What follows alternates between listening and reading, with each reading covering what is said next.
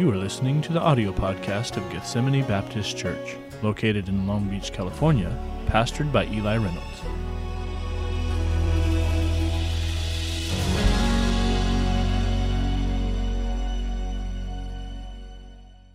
What an honor to be here tonight. I was expecting to slip in with my wife and just be in the back there and just enjoy the service with you this evening. And it's an honor to be here at Gethsemane Baptist Church. This is actually not my very first time here. I was here in 1997. Do you remember me? I actually was here with the West Coast Baptist College tour group. You know how small the college was back then when they put me on the tour group. And they got to be here and visit the great Gethsemane Baptist Church of Long Beach. And now, all these years later, you're still faithful, still serving the Lord, still meeting on Sunday nights. What a blessing! And I'll tell you that this is more and more rare to see someone, to see a church that stays faithful. And I'm sure you know that usually a church has a life cycle it goes through. There's very few churches that go on generation after generation staying faithful. And what an honor to be here tonight. And I so many years ago, I was a college student. And did my singing thing, and I was a tall, skinny kid with the big glasses, and then got to just be in a big church like this, and now all these years later, thank you for being able to know that we could slip in on a Sunday night and you still have church. It's an honor, and I just love it. Amen. Well, tonight we're going to be taking our Bibles to the book of Matthew, chapter number 11. Matthew, chapter number 11. I'm talking to a church that has a long history, a wonderful history, a history of faithfulness. And tonight we're going to be talking about a man who was also faithful. We're going to look just at a man that Jesus is going to now rate. We're going to see how Jesus is going to judge this man and put him in a category that's meteoric. It's so high up there. In Matthew chapter 11, we're going to read a verse, we're going to pray together, and spend a few times around the Word of God, just a few minutes, and then we'll be going home. Let's start with, in Matthew chapter 11, we're going to look in starting at verse number 11. This is Jesus speaking here. He says, "Verily I say unto you, among them that are born of women, there hath not risen a greater than John the Baptist." Now that is high praise from the Lord Jesus Christ himself. About this man, John the Baptist, he said, "Among them that are born of women, there hath not risen a greater than John the Baptist." Would you mind, though, going back with me just a few verses to the beginning of this chapter? Verse number 2. "Now when John had heard in the prison the works of Christ, he sent two of his disciples and said unto him, Art thou he that should come, or do we look for another?" John the Baptist, the very one that Jesus would rank at his moment in history and say, at this point in history, there has never been a greater man born of woman than John the Baptist. And yet John, I guess we could rate him then as super Christian, spiritual giant. And yet John the Baptist had a moment in his life where he said to Jesus, he sent messengers. He couldn't ask himself. He was stuck in prison. But he sent two of his disciples to ask Jesus this question. He said, "Are you the one we're looking for? Are you really him?" Tonight, the one preaching to you is nowhere near the caliber of John the Baptist. And I'm guessing that the wonderful congregation of folks I'm preaching to probably includes not one who would be of his caliber of faith, courage, determination, and willingness to sacrifice. And that means that if a man of his caliber could come to a moment in his life where he says, "Are you the one? Are you really the one? Have I been wasting my time? If it could happen to John the Baptist, it could easily happen to you and I. Let's pray. Father, pray that you please bless in this few minutes. Pray that you please steady our hearts. I pray that someone in this room who's struggling right now, who's going through what they never intended to go through, I pray that you'd please steady their hearts. Pray for those who have questions. I pray that you'd please settle them tonight. I pray that you'd please keep this church going faithfully until you return. In Jesus' name we pray. Amen. Who is John the Baptist? Who is this man? You know the story about the fact that his birth was extraordinary. His mom could not have a baby. His dad was a priest. And then an angel came. And so, this is an amazing thing. Happens to be the cousin of the Lord Jesus Christ, older than him by 6 months. And this is amazing how John was born, and his name even was so important that his dad was unable to speak for months until he gave him the right name, John the Baptist. And then as John the Baptist grew, he was willing to take on this calling that was especially given to him.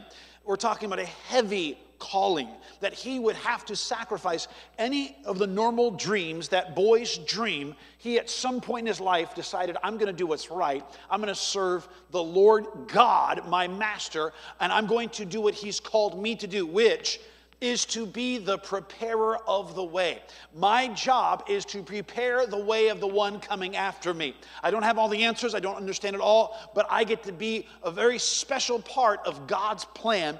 And because of that, I am going to give up the normal mode of life that most young men are going, the track that most young men follow through life. I'm going to give that up. And so he ends up being just different. He was willing to stand up and preach publicly. He wasn't invited to come to a big, beautiful auditorium and people filled the pews and they invite Dr. John the Baptist, please come on up here and preach. He didn't ever have that. He was outside preaching to the multitudes, and if you didn't want to listen, you could just walk away, and he had the courage to do that. And if you don't understand what that courage is like, try it sometime. Go onto a busy street corner, lift up your voice, and begin to preach the gospel, and you will discover it takes an amazing dose of courage that this man had. He had a willingness to live his life different than everybody else. If you look up, and I don't have to turn there, but in a few chapters before this, describing his lifestyle, it talks about the fact that he had a raiment of camel's hair, and he had a leathern girdle about his loins. So, and the reason why I mention this is because this was not according to the fashion of that day. And yet he was okay looking different, being different. The Bible tells us that he lived in the wilderness and that his meat was locust and wild honey.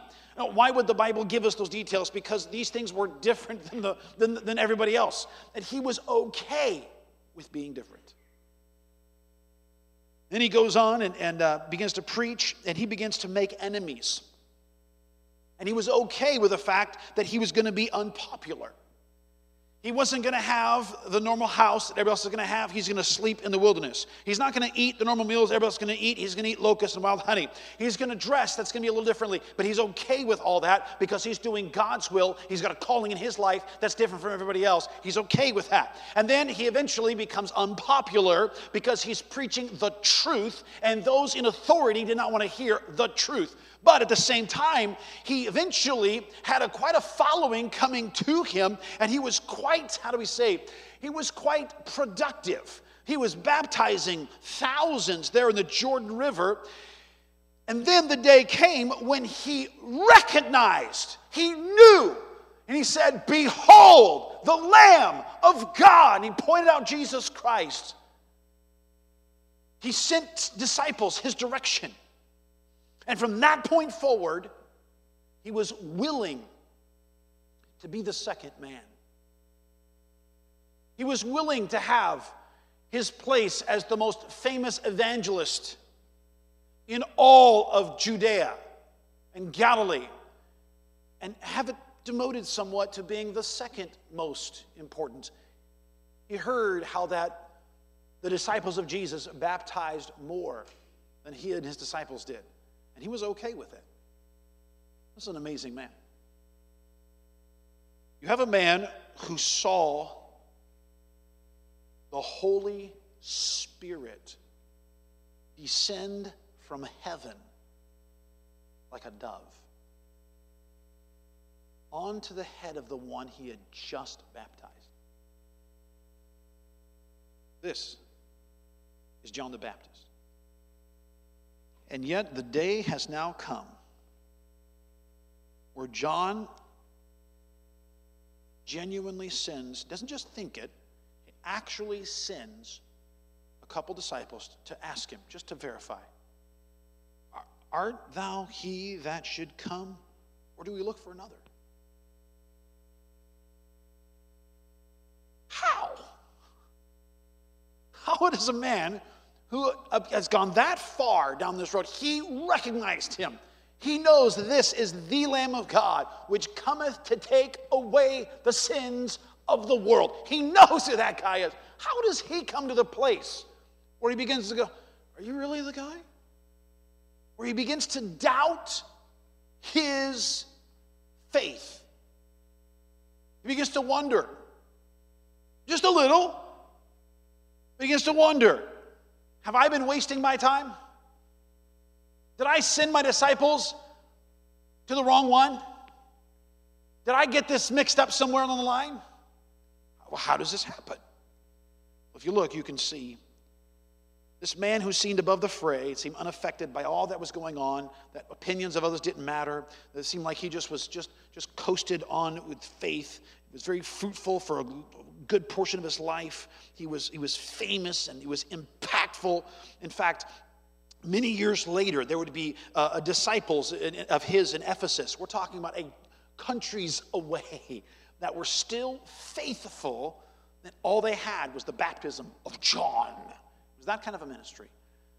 But over time, he just began to wonder a little bit. Here's why. If you go forward a couple chapters, you'll see things that happened before this. Because notice, it tells us there in verse 2, we just read that they heard in prison the works of Christ. He was in prison. So how did he end up in prison? In Matthew chapter 14, it gives us the background of how he ended up in prison. How did this happen? Well, here's what happens. If you go back and just take a look at verse number 3, you see that Herod had laid hold on John and bound him and put him in prison for Herodias' sake, his brother Philip's wife. For John said unto him, it is not lawful for thee to have her. You see the courage of this man? Let me tell you, it is wrong for any man to begin a relationship with his brother's wife. It doesn't matter if you happen to be a nobody, the bad boy of the neighborhood, some young man or some, it doesn't matter if he is Herod the king. It's still wrong. But wise preachers understand you believe it's wrong, but you just don't say anything. You don't post it on Facebook or you might get banned. That's just unwise. You believe it, you say it in the confines of those who will accept it with you, but you don't do this kind of stuff and publicly rebuke someone in such high authority. But that's what John the Baptist did because it was right. Don't you love this guy? Courage. Verse 4, I'll read it again. It said, it is not lawful for thee to have her. So, Herod is, I'm putting this guy to death. But here's the reality, though. He's a politician. He understands, but he is really popular right now. If I put him to death, people will be really mad. So I'll just put him in prison. Verse number 5, and when he would have put him to death, he feared the multitude because they counted him as a prophet. So that is how this man ended up in prison. Now, go with me back to chapter 11 then. So now we see what's going on here. He is now in prison when he sends these two disciples and he asks them, art thou he, 11 verse 3, that should come, or do we look for another?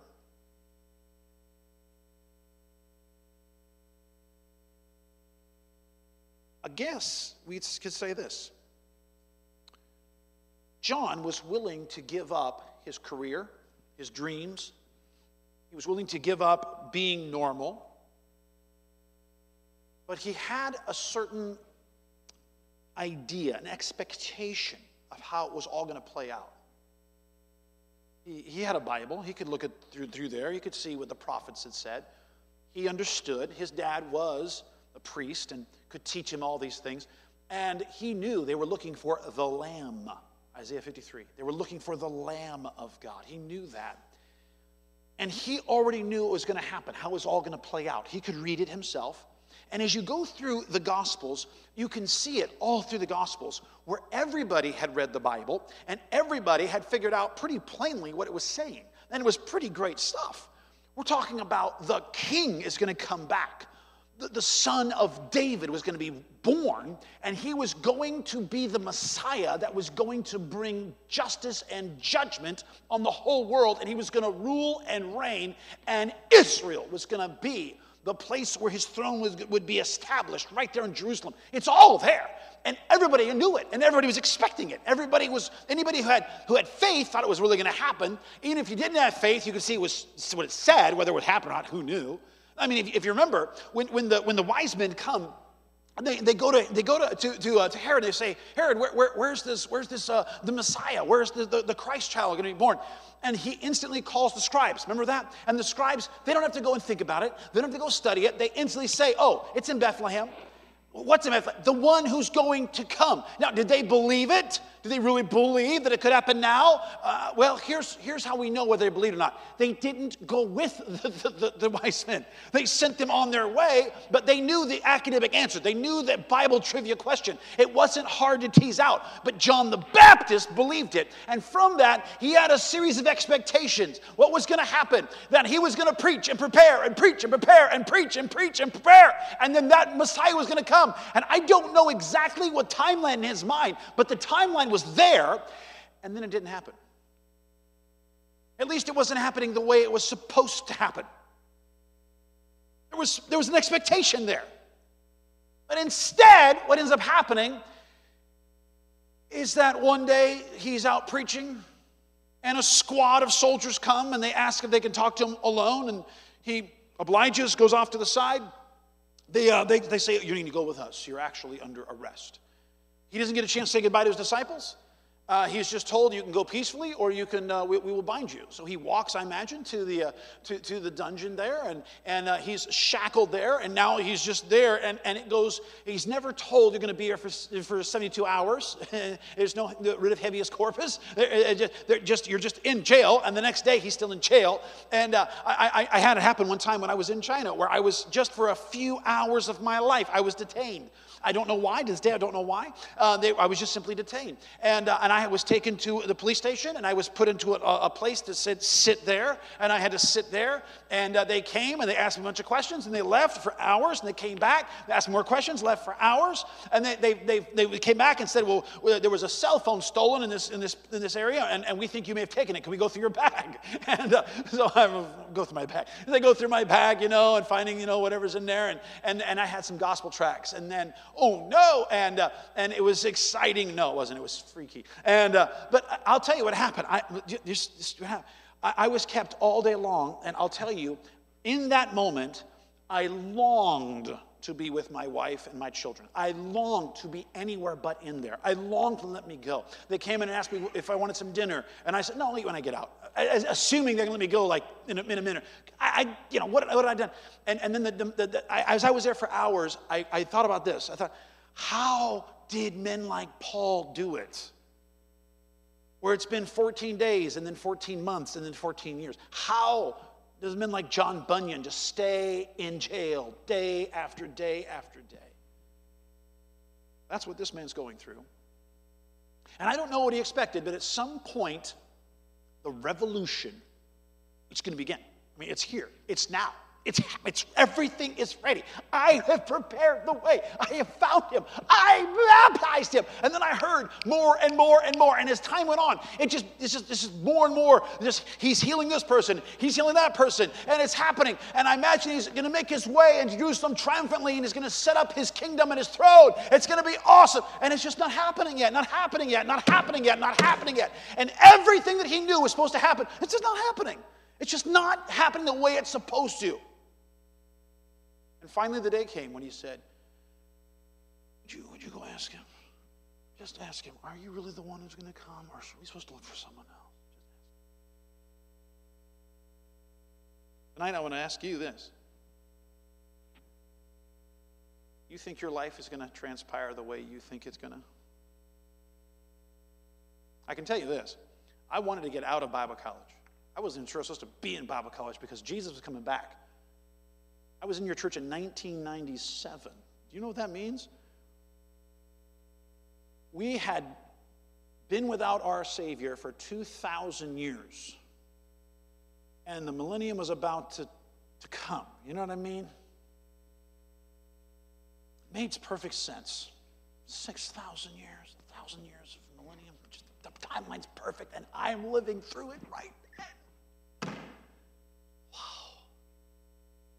And then you turn 40. I'm supposed to turn 40? It's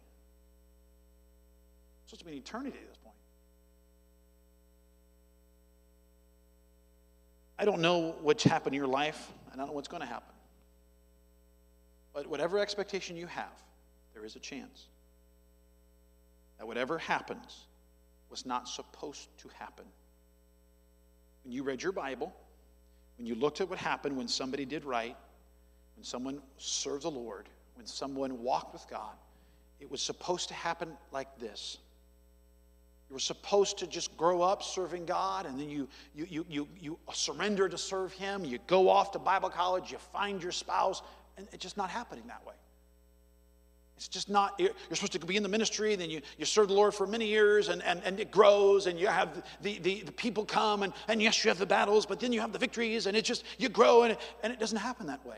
Maybe you never do get married. Maybe for you, the kids were not supposed to rebel. I raised them in this church. I listened to the preacher. We incorporated these things in our home. And I loved them. I did everything I could. But in the end, I don't know why. And at some point, it could be that you look at where you're at and you say, this was not where I was supposed to be. I had done it right. And now I'm raising my grandkids, praying for my kids to come back to God. This was not what the future was supposed to be for me. And at some point, you might come to the realization, maybe I got it wrong somewhere. Lord, am I doing this the right way? The Bible way is the right. Can you just make? And if you ever come to that point, you've reached the same point that one of the greatest men who ever walked the face of the earth got to. And you know, when Jesus heard that he asked him these questions, let's see the disappointment of our Savior, shall we? Verse number 4, and Jesus answered and said unto them, go and show John again those things which ye have heard and see. The blind receives their sight, the lame walk, the leopards are cleansed, the deaf hear, the dead are raised up, and the poor have the gospel preached unto them. And blessed is he whosoever shall not be offended in me. You know what he does to John? He doesn't rebuke him once, does he? He says, no, go back and tell him. Go back and tell him, I'm still working.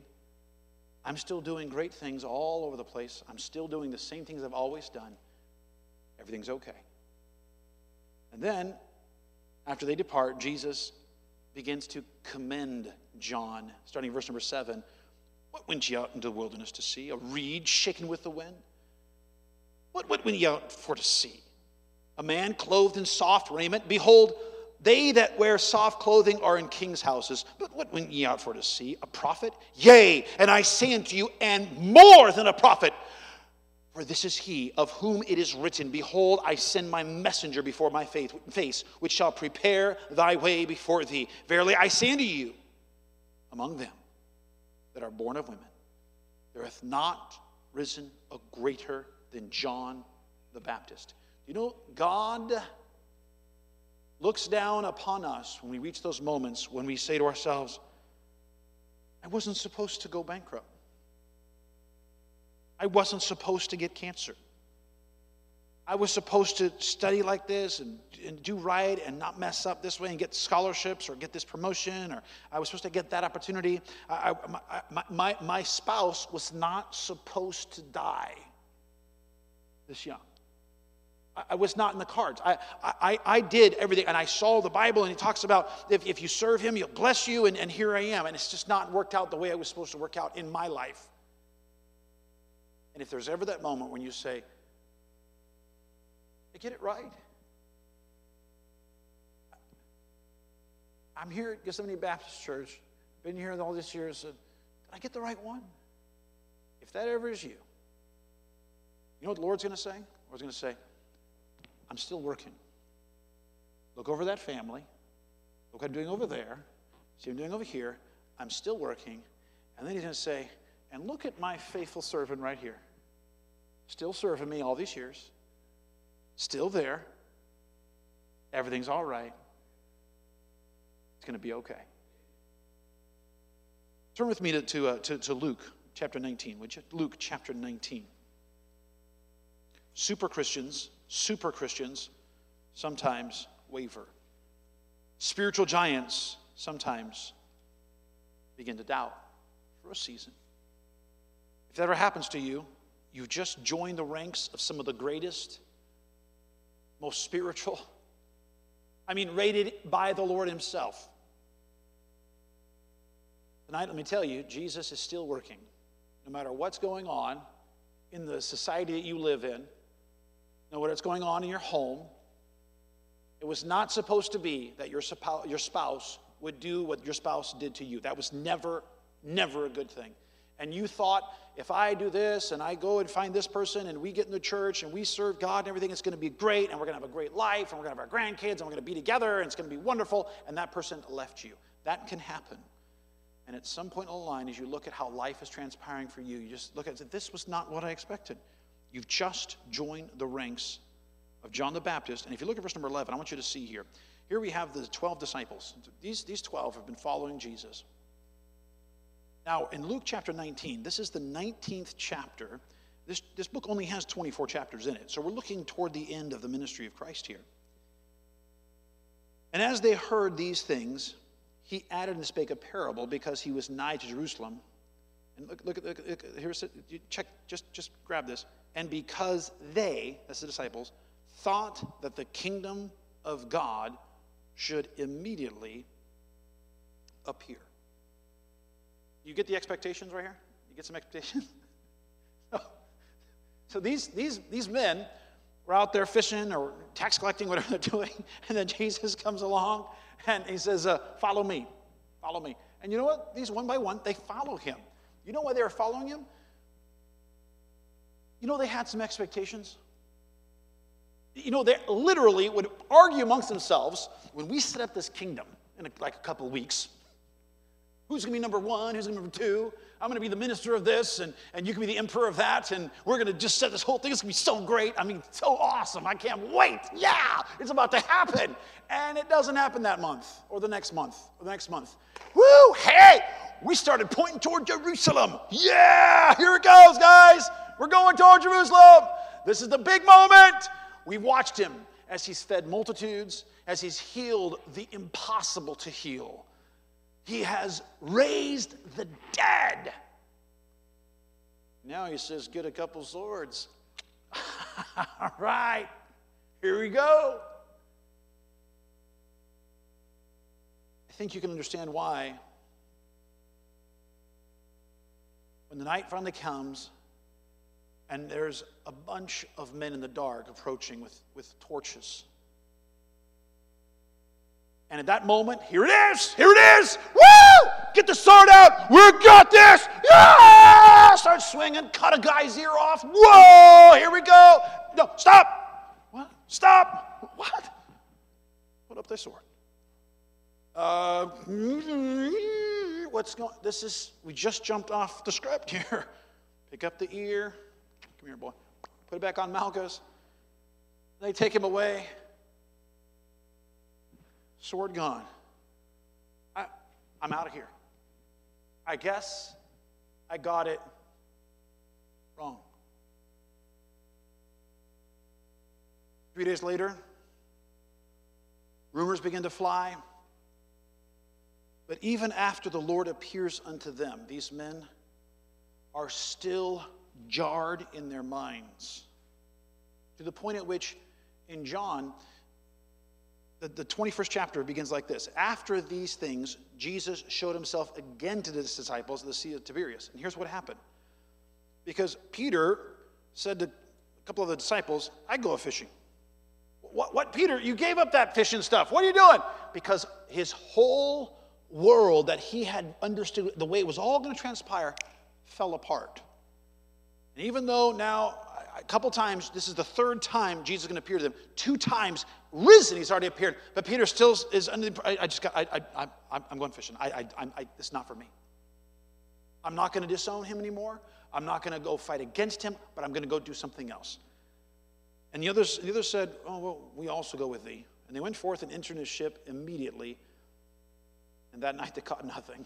Business just didn't go very well. Let me tell you, that's exactly what most of us find out when we say, all right, I thought if I lived by faith, it was going to be like this and like this and like this. And then it was like this and this, and then it wasn't.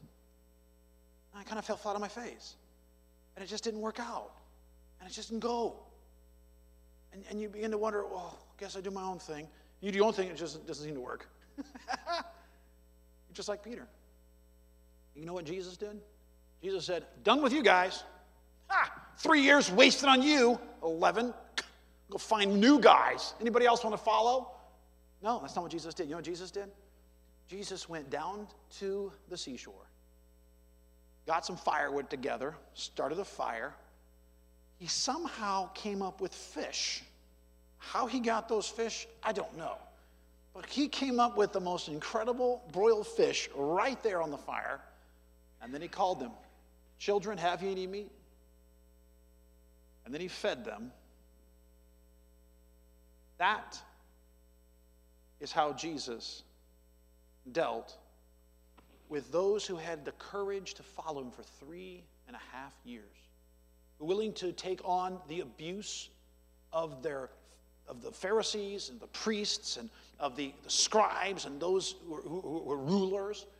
They were willing to be different, look different, act different. They were willing to be the different in the sense that they were going the unorthodox way. All the priests and the people in Jerusalem were not coming over to their side, and yet they were still staying faithful. But the day finally came, and their expectations just go, what? This is the wrong way. Turn with me over to Acts chapter number 1. Turn with me. Just look at these. Hopefully this will help you, stir you up a little bit. Acts chapter, I want you to see some more expectations here. So now Jesus rounds them back up, and they're okay, here we go. Yeah, Jesus is risen. This is great. In Acts chapter 1, verse number 6. And when they therefore were come together, they asked him, saying, Lord, Lord, wilt thou at this time restore again the kingdom of Israel? You know, and now it made sense. Okay, I get it now. You know what happened? Oh, there was that interlude. The Messiah. Isaiah 53, he suffers. Oh, of course, and it's done. Yeah, back on track. Here we go. It's happening now. All right. Okay, are we doing the restoring now? Yep, Lord, right? About time. We did that part now. Now I get it. You know what Jesus said? Verse number 7. It is not for you to know the times or the seasons which the Father hath put in his own power. And then he gives them a new job, which is going to take their little script and tear it in pieces and give them a new script. And that new script is, but ye shall receive power. After that, the Holy Ghost is come upon you, and ye shall be witnesses unto me, both in Jerusalem and in all Judea and in Samaria and unto the uttermost part of the earth. And when he had spoken these things, while they beheld, he was taken up, and a cloud received him out of their sight. And while they looked steadfastly toward heaven as he went up, behold, two men stood by in white apparel. Folks, it's happening all over again. That morning, it just dawned on me, this is happening. Yeah! Okay, Lord, it's time now, right? All that stuff we've heard about all our lives. Let me tell you, everything they heard about in their lives is still going to happen. All those prophecies are going to come true. It's just that not on their little timeline, which made sense to them. So there they are. Right. Lord.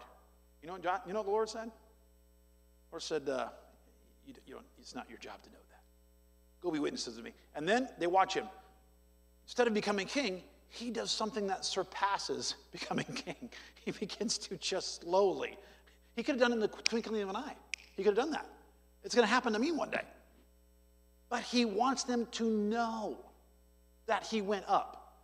Because if it happened in the twinkling of an eye, they don't know where he went. Just one moment he's there, and the next moment he's not. And we can say, well, I guess he went up. But we don't know that. Instead,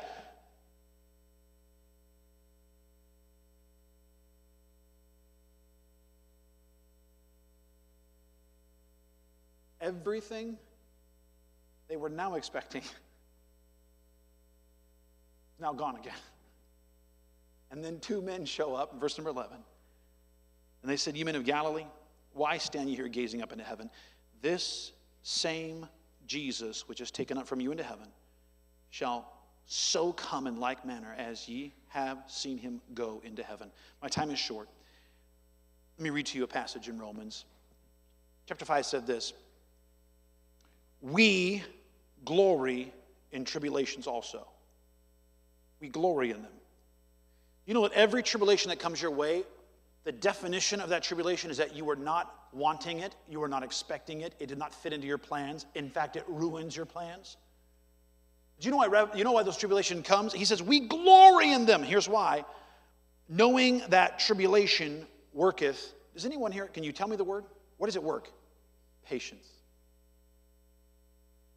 And patience, experience. And experience, hope.